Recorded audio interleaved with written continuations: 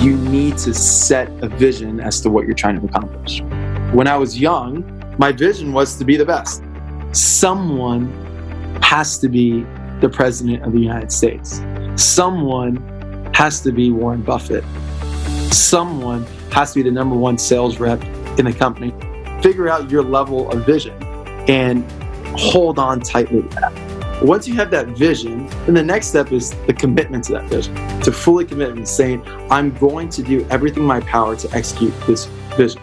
And once you make that commitment to yourself, to your family, to others, to your manager, to whomever, to your mentor, the next step is the actual initiative as to how to get there. What are the specific steps that you must take to accomplish that vision that you just set forth? And now, once you have that initiation of what you must do, then it's getting others on that journey with you. Join me on this journey. Join me on this journey of becoming the best. Those are the inspiring words of Michael Arrieta, an absolute superstar in business and in life. Michael's pattern of top-level success has carried through from his days as a record-setting Cutco sales rep in college to his years helping build DocuSign from an unknown new company to a $15 billion market valuation. He's a highly successful angel investor, a family man, and the co-founder of a brilliant nonprofit. Now, Michael is starting his own holding company for the purpose of buying and transforming service businesses to bring greater opportunities and benefits to more people. Michael Arrieta is one of the finest examples of all-around success that we've ever been able to feature on this podcast, and he's only 31 years old. Get ready for some brilliant insights for exponential career success from the amazing Michael Arrieta. Welcome to Changing Lives Selling Knives. I'm your host, Dan Cassetta. There's a generation of entrepreneurs and business leaders out there right now who are positively impacting the world using lessons and skills that they first learned from selling Cutco knives with Vector Marketing Corporation. This podcast was created to share inspiring stories from Cutco's most prominent alumni and current leaders. On this show, you'll meet successful entrepreneurs, best-selling authors, superstar business executives, and transformational leaders from many walks of life. All our guests will have two things in common. One, they're all changing lives today through their work and their influence. And two, they all started out selling Cutco knives when they were younger. The lessons of the Cutco Vector experience are numerous, are compelling, and are real-world concepts for business and life. Through hearing real-life stories and hands-on experiences, you'll gain insights that can help you in whatever it is that you do in life. Thanks for pressing play. Let's get on with today's episode. Welcome to the podcast, everyone. You are in for a special treat today. We have an amazing guest named Mike Arrieta. Mike was a Cutco rep from 2005 to about 2011. He started shortly before starting college. Started with Kathy Vasquez, now Kathy Kristen, in South Florida with the company. And his first year, he was the number one new rep in the company, won the Silver Cup in what's called the Rising Star category. He is a student at University of Alabama. And during several of his summers during college, Mike went up to the New York City area to sell Cutco and worked with the legendary Michael Cassetta during those years. So his roots in the Cutco business have some pretty amazing mentors as a part of that. After graduating from Alabama, Mike got a job with Wyze, which was purchased very quickly by Dell, and he worked at Dell for a couple of years, parlayed that into an incredible opportunity at a company you've all heard of called DocuSign.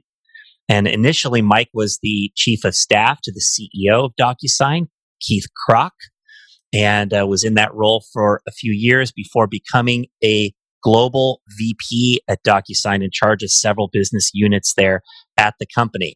When Mike joined DocuSign, their valuation was basically nothing. He, along with several of the other key leaders at DocuSign, helped build them to the point where they IPO'd at a $3 billion valuation 2.5 years ago. And today, the company is worth about $15 billion. Mike Arrieta has been a key player in making that happen. He was selected to Forbes 30 Under 30. He also, during the years at DocuSign, founded and developed a nonprofit called New Story, which we'll talk about today. During his latter years at DocuSign, he began getting involved in angel investing, which we'll also talk about today. That has led him now to leave DocuSign and to start his own private equity company called Garden City. We got a lot of ground to cover. This is an amazing guest that we have for you today. Mike Arrieta, thanks so much for making time to be on the podcast. Thanks, Dan. Really, really excited. I love Cutco. So any opportunity I have talking about it makes me happy. Yes. Well, let's just start by talking about Cutco then. Tell us about your time in the company and some of the lessons you learned that you feel have helped you have such a great career. Yeah, absolutely. A friend of mine was in Cutco when I was there before college, and I was really looking for an opportunity to make more money. My family was having some difficulties financially as well as medically. And so I was looking for a career really that could help my family. And I tried to do other things prior to, such as working in sandwich shops and working in restaurants. And I thought I was killing it, being a waiter, right, and so forth. And my friend that was at Cutco was just like, hey, you could really control your own destiny and as successful as you want to be, at least in this period of time, you could be extremely successful if you really focus, and you learn and you learn the in and outs and you learn the ropes. And so that's how I got involved.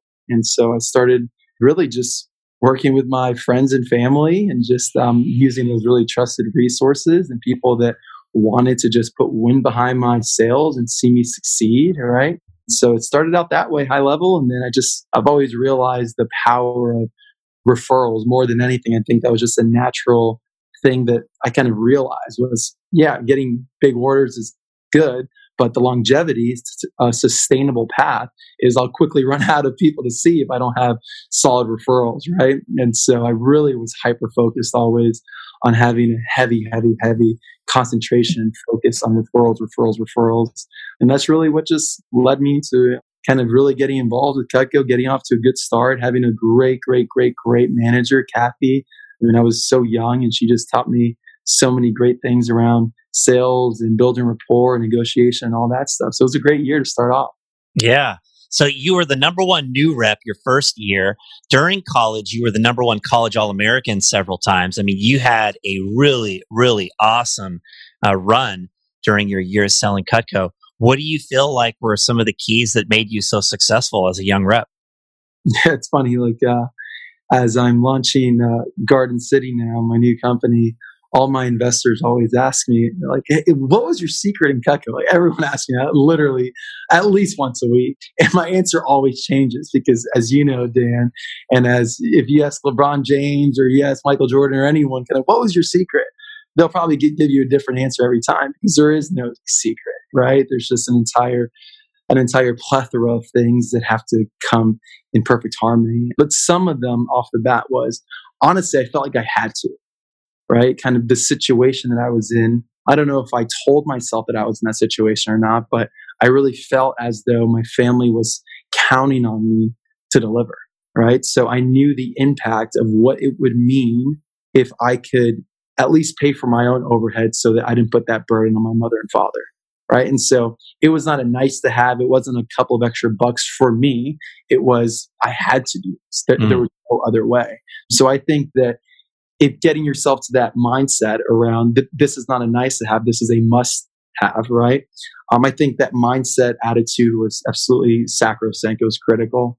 Another thing was I come from a family that's never, I don't know, probably the most our family's ever made in household income was $50,000 a year, right? And so I was never exposed to lawyers and doctors and business owners and entrepreneurs. And so I was naturally curious about everything. So what is called in our business world, even till today, building rapport, I never knew what the heck rapport meant until a couple of years later. I always spelled it wrong. First of all, I never knew it was spelled. Everyone, all these smart people, always like, "Oh, you're really good at building rapport." I was like, "Yeah, thank you." I never knew what it was, but all that it meant. Every time people went shadowing with me, they'd be like, "You're really good at building rapport." I wasn't trying to. I was just curious about, like, wow, so you're a doctor. What type of doctor? How long did you go to med school? Wow. Did you meet your wife in medical school? So she went to medical school. So what does she do now? So what type of law do you, or what type of medicine do you practice now? How long? Oh, you started your own practice? Wow, that's neat. How many doctors do you got? Oh, you're a lawyer. Okay. And I would just ask and ask and ask and ask and ask.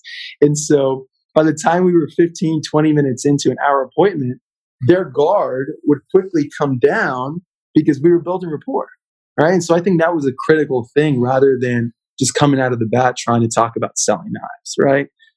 So that's probably the second thing I'll mention. The third thing is that out of the gates, I would always set the tone of what success looks like to me. And I still do this almost at every meeting. I mean, as you and I were preparing for the podcast, that is something that was going through my mind. What does success look like in this podcast, right?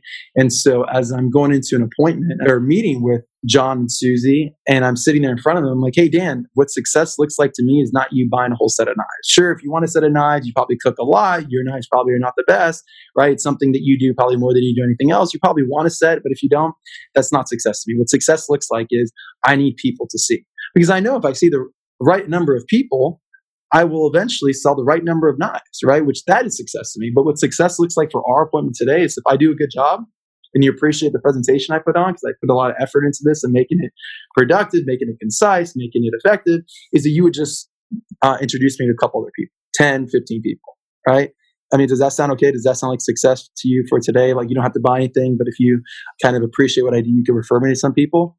And they would immediately, as you know, especially the head of the household, that is the moneymaker of the household, they would always have their fist up, right? Psychologically speaking, saying someone's coming in to sell us something, right? People are getting sold left and right through social media and everything else these days. Back then, it was not social, but people always had their guards up. So when I said that, immediately their guards would come down and then they would be like, okay, talk to me about what you have. Because they knew what success would look like as recommendations. They could give me that. They had that currency. Mm-hmm. So when the guard was down, they would be a lot more open and receptive towards, talk to me about your knives. Talk to me about the problem. Cut this rope. Cut this penny and so forth. Does that make sense? Yeah. Well, that was a real gold nugget for referrals that I think Cutco reps and anybody else could take from this conversation. That was just really, really good, just to sharing that at the outset of connecting with someone. I love what you talked about in terms of the curiosity that leads to rapport, right? I mean, it goes all the way back to the, Dale Carnegie, How to Win Friends and Influence People, where he talks about genuine interest in others being a real key, right, to connecting with people. And you developed that curiosity and you exhibited that with your customers, and that enabled you to make those great connections. And I also just love what you said about that you had to succeed.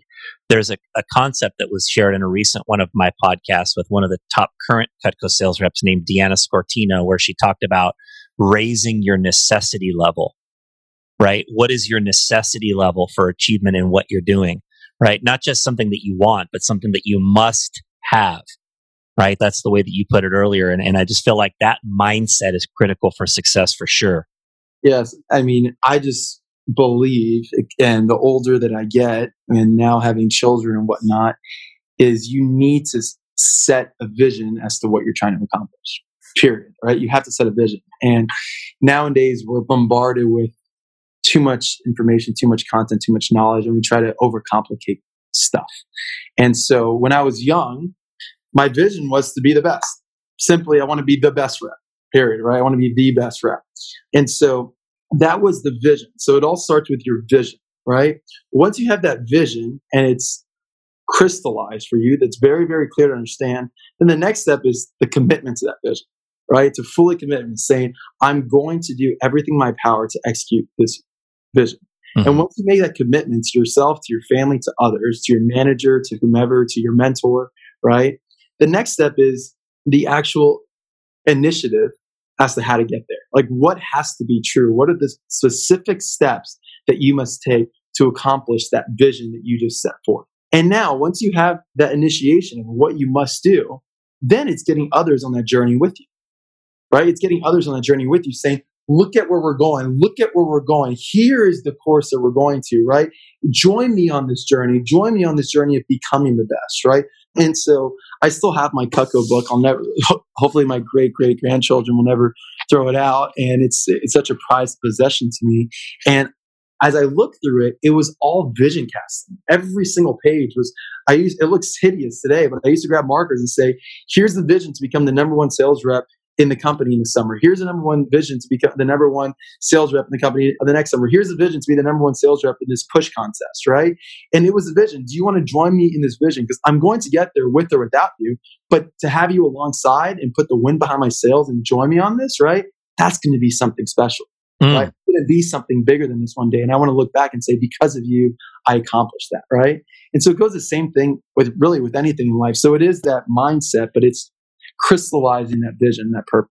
Yeah. And definitely when you're sharing those aspirations with other people, it just gives them more of a reason to get behind you and support the cause. And it can help take people past being hesitant, whether they want to buy something, to actually say, well, okay, I do like this, and, it seems like a good idea. And, I'm helping this person to achieve this vision that they have for themselves. That's going to be so inspiring to other people as well. So it's cool. Nice. Well, it was great to see you have such awesome success at Cutco. So after you graduated from University of Alabama and you started out with the company called Wyze, which was acquired by Dell. And you had a pretty nice run for a couple of years there at Dell. Can you tell us about that? Yes. So there was a critical inflection point after college where, financially, I was doing great, right? Making six figures every single year in college, obviously, just really focusing on the semesters. And so when I was graduating college, the big decision that I was faced with was, do I continue to do Cutco, which is a great option, right? And continue to make that a career for me? Or do I want to go down another path where I have to take 2 or 3 steps backwards in hopes that I will take 10 steps forward, right? And I've seen both work out quite well, right? I've seen some friends of mine that are still at Cutco and they're making a great, great life for themselves, right? And I've seen some people that have done what I did, of having that passion, having that intuition, to take a couple steps backwards in hopes of getting to the point of what you made someday in Cutco. And I would say to anybody, right, that only you really know that answer. It's a difficult one to make. Only you really know that answer, and seek wise counsel internally in the company, sure, right? But also just externally, right? People that you really admire their life and their character and their values. Not just people that you admire that have money, or people you admire that have something that you covet or something like that. But people that you really admire their life, get their wise counsel. And that's what I did. It was a really difficult decision for me, because when I was a senior in college, I was saying, man, I'm making, I don't know, again, over 6 figures. And all the jobs that coming out of school is offering me half of that, right? If I'm lucky. So it was really difficult for me, but getting good, wise counsel, I was able to make that decision. And so when I moved out to Silicon Valley, I joined a startup called Wyze. And the CEO, he just heard about what I did at Cutco. And what I did not want to do was go to a company where I was just another serial number, where they would just throw me an inside sales pin and just say, crank out the phones. I feel like the experience that you get at Cutco, especially at the level that I was fortunate to play at, it's real experience. It is full-blown, real experience. You're producing a book of business from scratch. You're calling people, you're closing them, you're negotiating, you're selling up, you're selling down, you're getting referrals, you're creating packages. You're managing a real book of business. And I just wanted to be sure that skill set didn't go to waste. And that CEO of Wyze, he really understood the value of Cutco, so he gave me a great opportunity. And awesome. So that would be a really big point that I would make, is that if you are, or when you do make that transition, just make sure that you do join a company that is valuable and that appreciates what you did at Cutco. And then, we sold to Dell. About a year and a half later, we got very, very blessed to sell to Dell for about $1 billion.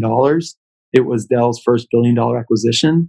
It was their first cloud computing acquisition. And then I really got lucky to get an opportunity to become one of their chief of staffs. Wow. So what did you do there at Dell for those couple of years? So I was responsible for a couple things. One of the biggest primary objectives was the integration of our acquisition. So they acquired Wyze.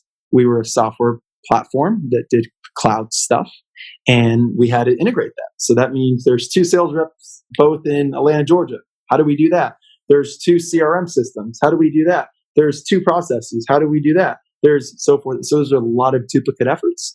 And I didn't know a lot of it, honestly. And I was very, very, very young. But Dell fortunately provided me the platform to learn that. And again, with wise counsel and my CEO that I reported to, he really just shepherded me through and he educated me through. And it was a great learning lesson as to what I didn't know. I think the biggest thing is I was not humble at all during this point in my life. I came out of Cutco thinking I was king of the hill and I just knew everything. And I didn't. I didn't know a lot at all. And as you know, Dan, the older you get, the more you realize how much you don't know. And the younger you are, the more you think you know, right? And so it was just very humbling for me to say, like, okay, at Cutco, I was very, very good at sales and building rapport with people and selling.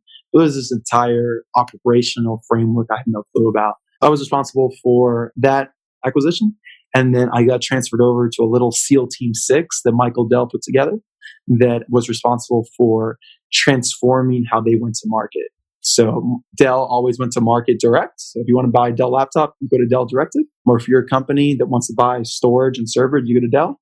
And Michael, after taking the company private that same year that he acquired us, he then said, we're also going to go to market through a reseller, through a distribution network. So that way they get more scale.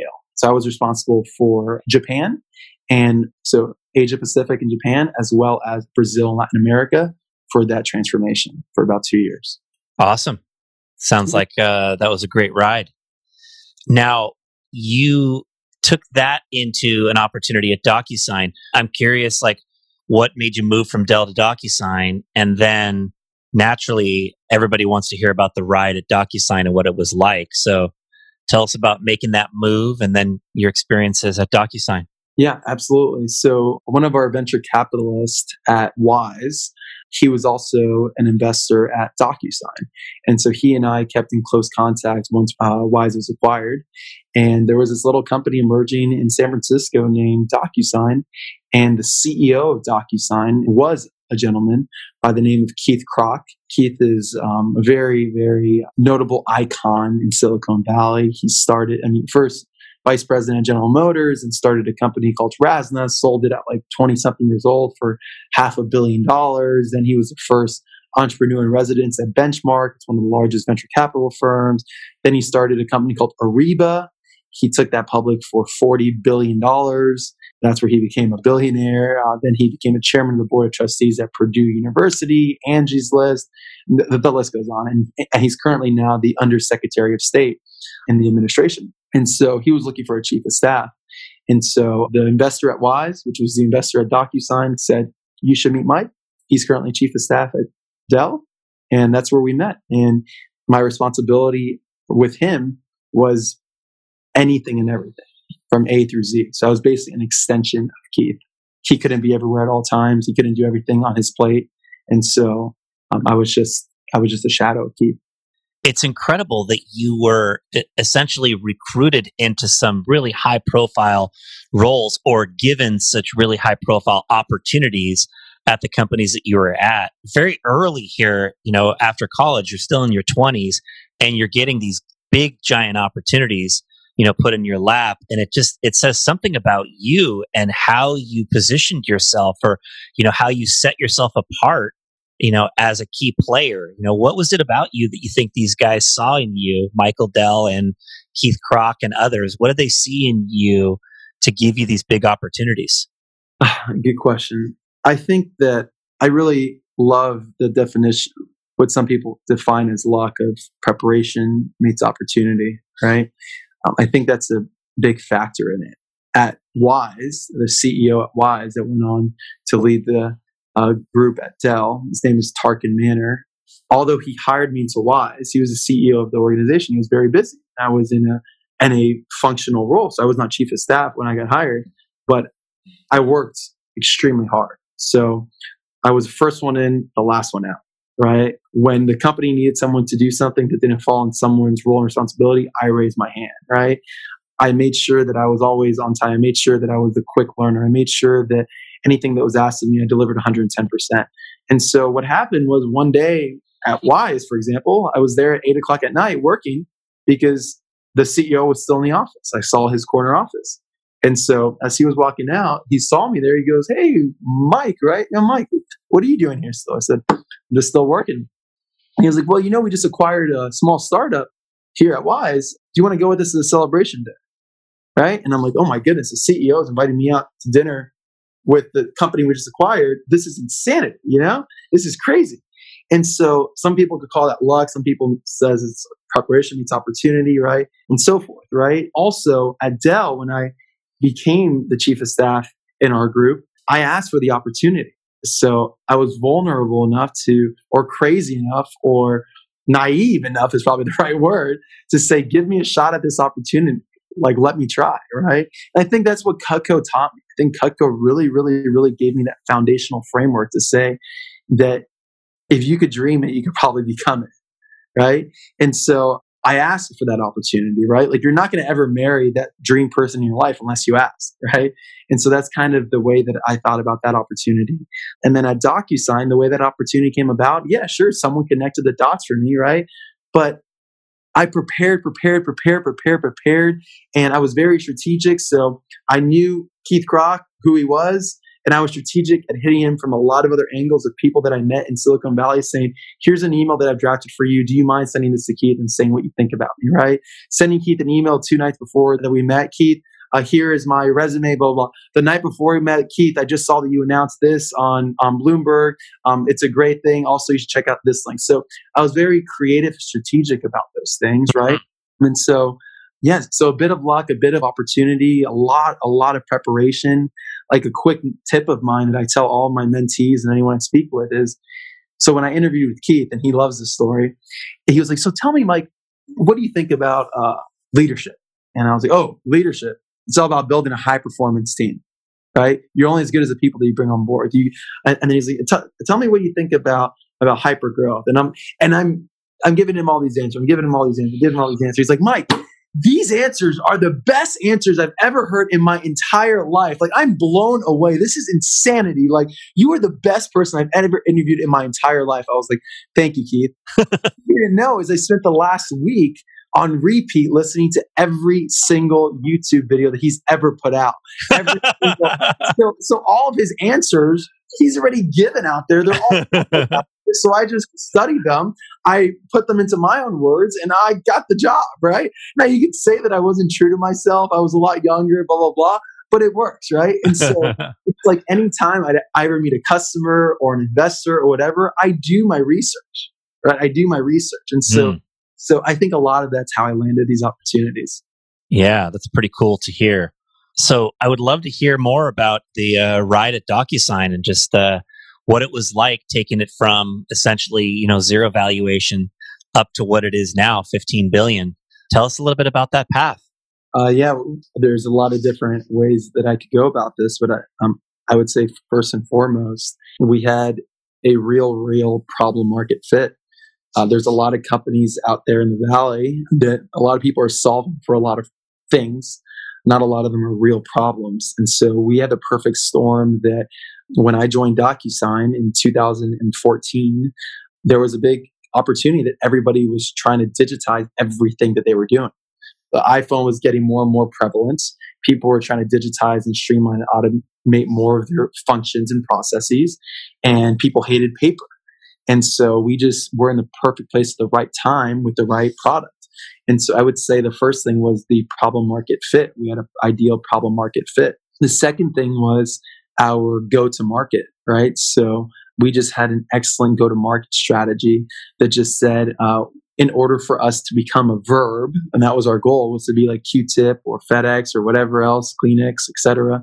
We had to really get all the largest Fortune 100 companies as customers of ours, right? So that was just a strategy. And then we also wanted to be the global standard, right? So these were very, very critical things that we rolled out. Maybe a couple nuggets is we always try to hire the impossibles, right? So when we were looking for a CFO or COO or head of product or whatever it was, we would literally cold email like the CFO of Google, right? And the CFO of Facebook and all these people just be like, hey, we're DocuSign. Maybe you've heard about us, right? We'd love to interview you. It's a great opportunity, right? And between us and everyone else listening to this, the way we saw it was a couple things. One, if they speak to us, we get to tell them why our company's so amazing. And the worst case is we don't hire them because we can't hire 20 CFOs, but now we have 19 sales cycles at Fortune 100 companies that they may now want to use our product. Right? So we saw this as a top-down sales approach as to how do we engage all these companies? Well, we could send them a sales email to try to engage them, or we send them an email saying, we'd like to interview you. You're the CFO. If it doesn't work out and you're the CFO at Delta Airlines, right? Now you know a lot about our product. Wouldn't you want to go roll that out at Delta, right? And so that was a very neat initiative of how we thought about always bringing on new team members. Our investment strategy was very strategic. Keith always said, keep your friends close and your potential enemies closer. And so we basically knew that there were certain companies that could get into our space at e-signature.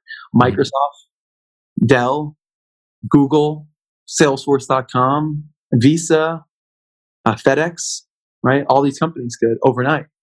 SAP. So what did we do? We called them. And we said, do you want a great investment opportunity? Do you want to invest in our company? And they all said yes.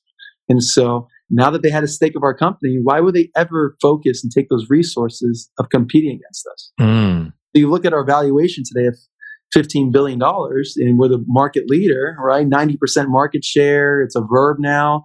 And everyone always asks on our earnings calls and whatnot, how in the world has Salesforce or someone else not got into this space? And it's, well, they are in this space. They're in the DocuSign space. They're investors of ours. They're equity shareholders of ours, right? And so just a lot of key strategies like that, right? When we went international, we really studied the market as to what other SaaS, software as a service companies, cloud companies have gone international and they failed at it. And why did they do that? What can we learn from that? So we called around a lot. Companies like Box, right? And others that we said, hey, you guys went to Germany. It didn't really work out that well. You guys are no longer there. Why? They would say, well, we hired 10 people, a lot of budget, a lot of regulatory stuff, so forth and so forth. So what we realized was, do you know what? We should actually strategically partner with companies that are there to bring DocuSign to the market. And once we get a little bit of momentum and we're rounding first base, then we should plant feet on the street, right? And then put a flag on the ground once we have some momentum there. So that's a little bit, Dan, of kind of a bunch of stuff that we did during those years to grow it from really nothing to what it is today of 5,000 people strong. Yeah, incredible. And it's awesome, Mike, just to know that you were a really key part of making those strategic decisions. I mean, I know you weren't the CEO, but you were his right-hand guy for 3 years, and then you were a global VP after that, and you brought in your own replacement, right? Hiro Rodriguez, who we've also had on this podcast, old Cutco guy. And so, you played a huge role in making all of that happen successfully. And that's it's just really amazing to consider how someone so young could be such a key player in this process. So I'm very impressed. Yeah, I think it's all credit on that journey really goes to Keith Krach, right? He's my mentor, one of my best friends, my brother from another mother. I admire so much about Keith, and he was just patient with me as a mentor. He was all about productive conflict. So when he saw me missing the mark of excellence, he was quick to coach me and lead me and inspire me as to how to get better, right? So managers manage and they tell you the function that you play. Leaders inspire and they play on your motives. And so he really inspired me. He really taught me what it was to be a leader and not a manager. So all credit really goes to him. That's amazing. Awesome. Great to hear. So during the latter stages at DocuSign, you began getting involved in angel investing. Mm-hmm. And I know you've sort of kind of loosely put together some groups of people that have done some investing. You have been an investor in Blue Bottle Coffee, which I think most of our listeners will have heard of before. You've been an investor in Impossible Foods, which I think all of our listeners will have heard. Now a $3 billion valuation. And these are just a couple of the success stories of companies you've invested in. And now you're starting your own private equity company called Garden City. So I think what people would love to hear now is, what do your days look like now as the, founder of your own private equity company? Yes, great question. The investing really started when I was in Silicon Valley, and there were just so many great leaders starting so many great things. all around. And I just saw the same type of opportunity that DocuSign had in a lot of these industries, a real problem market fit that they were actually solving for a real life problem. Number two is that they had the right leader at the helm, so someone that could actually execute the vision. And then number three, that they actually had the right strategy as to how to make that happen. And so, yeah, we started investing in the Impossible Burgers and called Impossible Foods. Yeah, Blue Bottle Coffee, Sales Loft, that is a B2B company now worth about $1 billion as well. And it really sparked something inside of me that I was just really excited about, working with these companies, helping them grow from similar early stages as DocuSign was to eventually becoming a behemoth, right? And really becoming the standard in their industry and achieving excellence. And so something just started brewing up inside of me when I saw DocuSign go public and now get bigger and bigger and bigger. And I kind of realized my passion, the yearning in my heart really lies in seeing small things flourish, right? And so I was working out one morning and kind of a light bulb hit, and I started thinking about a couple of things. One was that my family always has been in a working class like industry, kind of trying to just stay afloat, worrying about the next paycheck, where that's going to come from.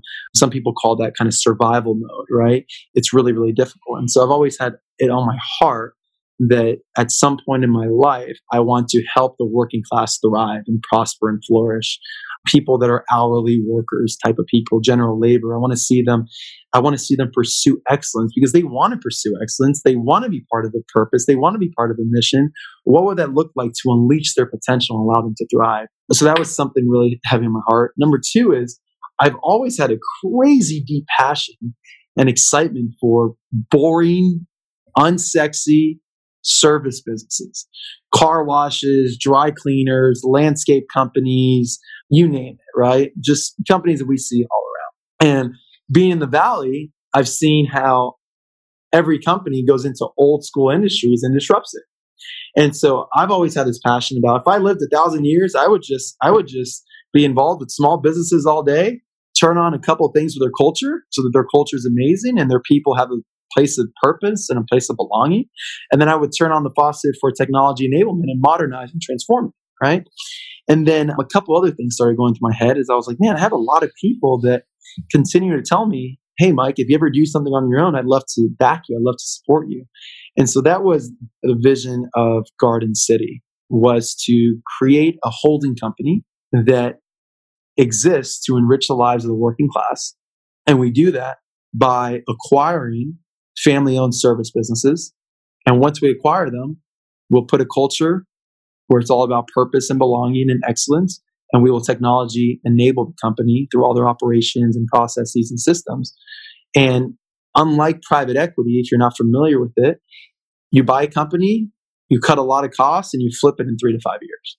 With us, we buy a company, we invest into it, and we hold it forever in perpetuity. Mm-hmm.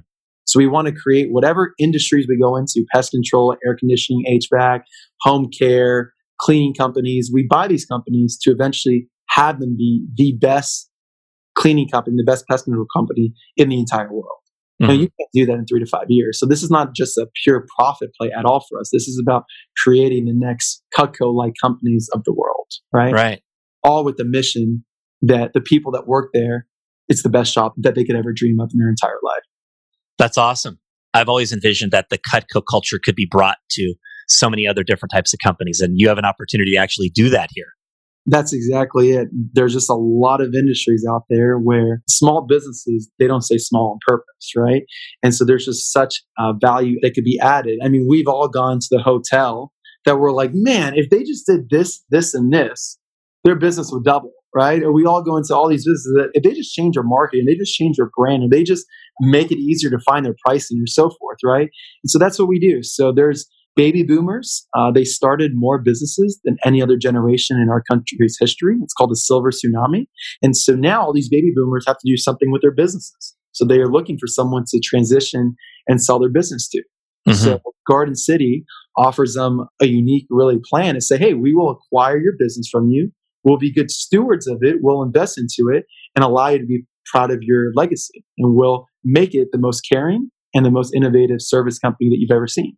So that's what I am launching. We've raised over $25 million to go and buy these service companies. All of our investors are all aligned to want to create the best holding company in the entire world, right? Where the working class thrives. And so it's a really, really unique opportunity I'm excited for. It's like the early days of Berkshire Hathaway, it sounds like, Mike. That's our goal. Our goal is to build a better holding company than Berkshire someday. That's awesome. That's awesome. Well, you are the 31-year-old version of Warren Buffett right now, so that's pretty cool to hear. Still got a long way to go. Yeah. Well, Mike, for anybody who is a young entrepreneur listening to the podcast, I'd love for them to be able to get a little more into your head on what you feel like are some of the key success factors that will enable the young leaders of the future to be as successful as you've been. What do you think some of the things come to mind? Yeah. One big thing is just authenticity, right? Just you were made, regardless of what you believe. I believe God made each and every one of us in a very unique way, right? And so don't try to be someone that you're not. Right? People, especially in today's day and age where they hide behind a lot of masks and a lot of different personalities, be yourself. I mean, people thrive and love authenticity, right? And so now when I'm in this private equity world, although it's more permanent than private equity, all these investors I meet, they're expecting a private equity guy to come in from Harvard Business School and wear a suit and whatnot. And I'm wearing my Converse and I'm wearing my jeans and I'm wearing my vest and I drive into my Jeep Grand Cherokee and I'm like, this is who I am. I still have a stutter problem. I still have my deep insecurities about where I come from. I still, blah, blah, blah. This is who I am. And as soon as they see that you're not trying to put a front and you're trying to just be like everyone else, that speaks more volume than anything, right? So I think just authenticity builds character. So that's a huge thing is really search deep down inside of really who did God make you to be and just become the best version of yourself. But there's a key thing in that, yourself, right? Not become the best version of whatever is out there, but the best version of yourself. So that's one. Number two is seek wise counsel. Just really, I mean, that's one thing that I probably have too much of, right? Too much of. It takes, I mean, just today, one of my board members, I spent 2.5 hours with him today. He's the founder of the Ritz-Carlton Group, Horst Schulze. Everyone at Cutco should read his book called Excellence Wins. It's phenomenal. Excellence Wins is my favorite business book by Horst Schulze. But I spent 2.5 hours with Horst today, right? Just seeking wisdom, right? I mean, I constantly, and I probably do it too much, to be honest with you, but in any typical day, I'm probably spending a couple hours a day with mentors and just learning. And I've always done that from day one. So surround yourself. My mom always said, tell me who you walk with and I'll tell you who you are.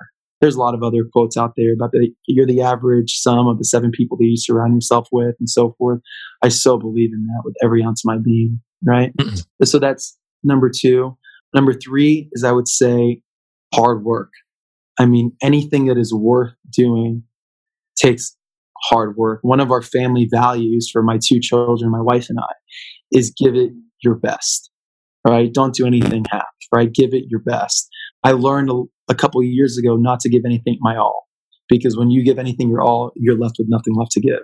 And the biggest, most important things in life to me are my faith, my family, my friends, my community, right? So if I give Cutco, or if I give Dell or DocuSign or now Garden City my all, I have nothing left to give the things that I'm saying are most important in my life, like my children. So it's stupid, right? And so, but give it your best, right? So give it your absolute best. So when you're committed to something, right, give it your absolute best. So when I was in Cutco, during my calling hours, it was calling hours, baby. You do not interrupt me. Do not text me. Do not call me. Do not bother me. Do not walk in this room. I am at work. Imagine that my CEO is outside of my door. Are you just going to walk in the room and talk to me? Of course you're not, right? And so when I'm in there, I'm giving it my best. When I'm in my appointment, I'm giving it my best, right? When I'm going through the sets, I'm giving it my best. I'm memorizing those talk tracks from the annual sales conference, right? I'm trying to getting referrals. I'm asking the woman to call the people right there on the spot. I'm giving it my absolute best, right? Now, I'm not giving it my all. I'm not getting my identity in it, but that was a huge one of giving it my best. And then the last one that I talked about already is set a vision. Just set a vision of excellence, set a vision, a big, hairy, bold, audacious vision, right? Someone has to be the president of the United States. Someone has to be Warren Buffett, the richest man in the world. Someone has to be the number one sales rep in the company. Someone has to be the number one sales rep in the region. Someone has to be the number one sales rep in the state. Someone has to be the number one sales rep in the city. Someone has to be the number one sales rep in the office, right? Figure out your level of vision, right? And hold on tightly. Wow. Awesome. That was some great stuff, Mike. I'm sure that our audience is going to get a lot of great insights from the things you've shared. Hey, so one thing we haven't talked about today is News Story, and I'd love to give you a few minutes to tell us a little bit about your involvement in this very cool nonprofit. Yeah. I think that directly aligns to changing lives and selling knives. Is when I was at Cutco, I was honestly not generous. I just didn't have that generous bone in me. I wish I did, because I think if I was a lot more generous in terms of philanthropic, I think it would have fueled me a lot more actually to want to even strive to higher levels at Cutco, by the way. But about 5 to 6 years ago, my best friend and I, we were just like, hey, there's just a lot of nonprofits that we don't agree with how they go about doing business, and we just don't like what they stand for. There's obviously great ones out there, but there was a lot that we just didn't like. And so we said, what do we not like about nonprofits? And we said, one is we don't like kind of that a lot of them you give money into and it goes into a big black hole. You don't know the causes it's going to. 2 is we don't know who it actually impacts. So we don't have any proof of who it impacts. 3 is we don't know what level of impact our contribution gave to. Like what needle did it move, So if I give $1 million and I put it into a charity, I don't know what percentage goes to the people that work there. I don't know if it ever went to the field. I don't know who in the field it ever went to. And also, we don't like how they're like stuck in like the 1600s, it feels like, like they're just really archaic. And so we were like, well, if we came down from Mars, what would that look like if we created our own nonprofit? And so we created a nonprofit called News Story. And News Story, we said we want to eradicate global homelessness from the planet. And so we said it would be really cool if Dan Cassetta gave $100, and out of that $100, 100% of it went directly to the cause, which the cause is taking people out of homelessness and putting them into a new home. That would be pretty cool. Another cool thing would do if Dan went online to actually give that $100, he would actually see that exact family that he's donating to. That would be pretty cool. Once Dan saw that family, gave them money, then he would get a video a couple of weeks later of the family moving from their tent slum, homelessness, over into a beautiful new home. So he would have the video proof of where his contribution actually went to. That would be pretty cool. Mm-hmm. And then after that is once the family is actually in their new home, we actually take baseline data to tell you before when they were homeless, the children were sleeping X hours a night. Here was their education level. Here was their finance level. Here was their healthcare level, et cetera, et cetera.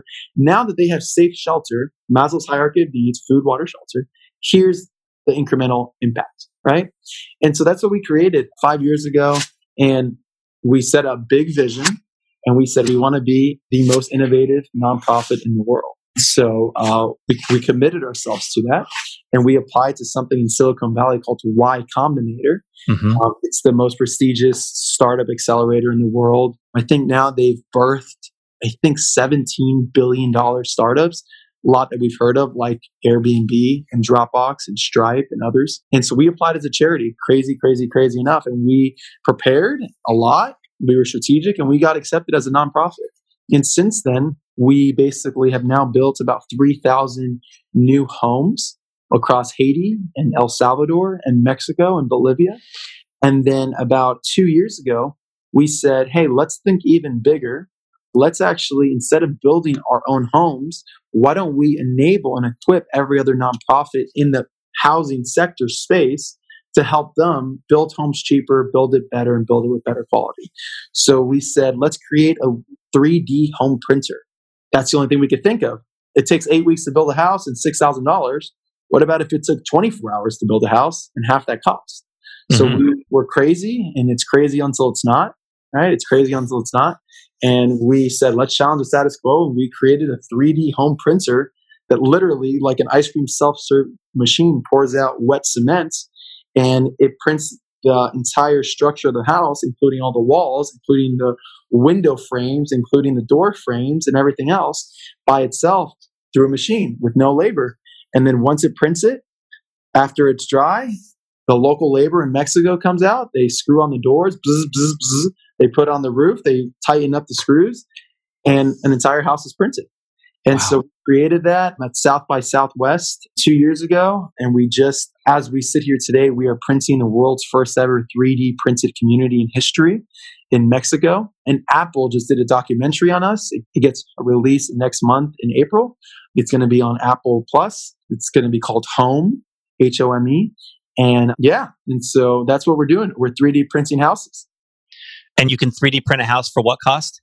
But right now, because it's our first time ever doing this in history, it's about equal to the same cost that it was when we were doing it through the old school labor way. So about $6,000 to $10,000 per house. Obviously, every single house that we build, the cost goes down because we're learning more and more about the process. So our ultimate goal is to build houses for about $3,000 a pop. Wow. Amazing. That's awesome. And how can listeners support New Story, Mike? You just Google just a New Story, NEW Story. Be the first thing that pops up. If you want to watch a cool video, just go to YouTube and check out New Story 3D, and you'll watch some pretty cool videos. I think we have a couple million views now. It's just super cool stuff. It just shows you the innovation of nonprofits and the future there. Last thing is, there's a great quote that says, "You make a living from what you get, you make a life from what you give." Right? So you make a living from what you get, but you make a life from what you give. Right? And so for me, it's all about giving. Right? It's giving my time, my resources, my capital, et cetera, so I can make a life out of that. Outstanding, Mike. Well, this has been amazing. I'm sure people will get a ton out of this conversation. Just want to really compliment you for all the amazing success you have had, and all of the ways in which you're leveraging that success to help other people, both through your new company that you're forming, through New Story, and just the influence that you've had on so many others, both in and out of the Cutco community. And so thank you so much for making time to be on the podcast today. I know this is going to be an episode that people really enjoy and get a lot out of.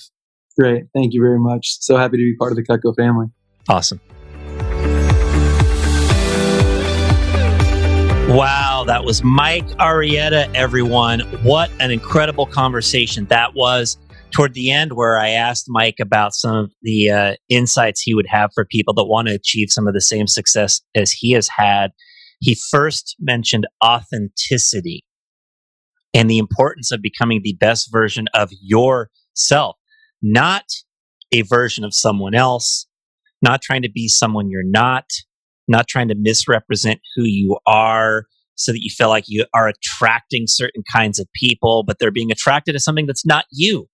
If you do that, being the best version of yourself. A part, by the way, of Mike becoming the best version of himself was an inflection point that he described where he left Cutco. And for many of you, if you're listening to this and you are a Cutco rep, there's going to come a point where you decide, hey, is this a place I want to stay? Or, do I want to go somewhere else? And Mike described being able to envision taking a couple steps back to take a lot more steps forward. And that's a great path. It's been an amazing path for Mike. Has been an amazing path for many, many other highly successful people. There's a lot of other people on this podcast, half the episodes, right? All of our Monday odd numbered episodes are people who are still in Cutco, who reached that inflection point and decided they were going to stay here and grow their authentic self here in the Cutco Vector company. And both paths can be amazing for you in your life, but figuring out, right, what is it that you want? What is your correct path? That level of becoming the best version of yourself, authenticity, that's key. Mike described seeking wise counsel, that he had exposure as a Cutco rep to so many amazing individuals and a curiosity to really connect and get to know people. That begins to open those doors. Of course, he had a chance for some amazing coaching from incredible leaders like Keith Kroc, and he was very, very strategic about getting into Keith's world. So think about right now who you are around, who can be the most profound influencers in your life, and how can you get more exposure to them? How can you be around them more and get more insights from them? I love the fact that Mike talked about hard work because there's no secret that that's a big part of what it takes. Mike exhibited that as a Cutco rep. I love where he was talking about, how when people asked about, who could do more projects or take on more things, he said, I raised my hand. That's what he said. He also said, I asked for more responsibility. I asked for more opportunity. Of course, Mike also talked about the vision. Really cool to hear his vision with Garden City, right? Of taking companies, acquiring them, inserting the right culture in that organization, taking elements of the Cutco culture and other things that Mike has learned over the years, bringing those into these companies, and technology enablement as well being a part of that vision to help those companies take it to a higher level and benefit all the people who are a part of it. And then, of course, his vision with New Story, nothing short of to eradicate homelessness, right? That is a grand, amazing, big vision that's inspiring to Mike and to everybody who is a part of supporting New Story. Hey, this episode is totally worth sharing. Please make sure you share this episode with people. Pick 3 people in your life you feel like could benefit from getting to know Mike Arrieta. Tell them about this episode. Share this episode with them. Take 5 seconds on your podcast player right now to hit the 5 rating for this podcast. And if you're so inspired to write a review, just a sentence or 2 is all it takes. It does help spread the word about the podcast to others. Thank you so much for supporting the podcast, everyone. There's a lot of great people out there who sold knives and nowadays are changing lives. Mike Arrieta is just one amazing example of so many. And we appreciate the support and look forward to sharing with you another story soon. Have a fantastic rest of your day. Thanks for listening. If you enjoyed today's episode of Changing Lives Selling Knives, hit the subscribe button so future episodes are automatically downloaded directly to your device. And if you want access to today's show notes, including links to any resources mentioned, visit changinglivespodcast.com. This is Dan Cassetta signing off. I'll catch you back here in a few days for our next story about changing lives.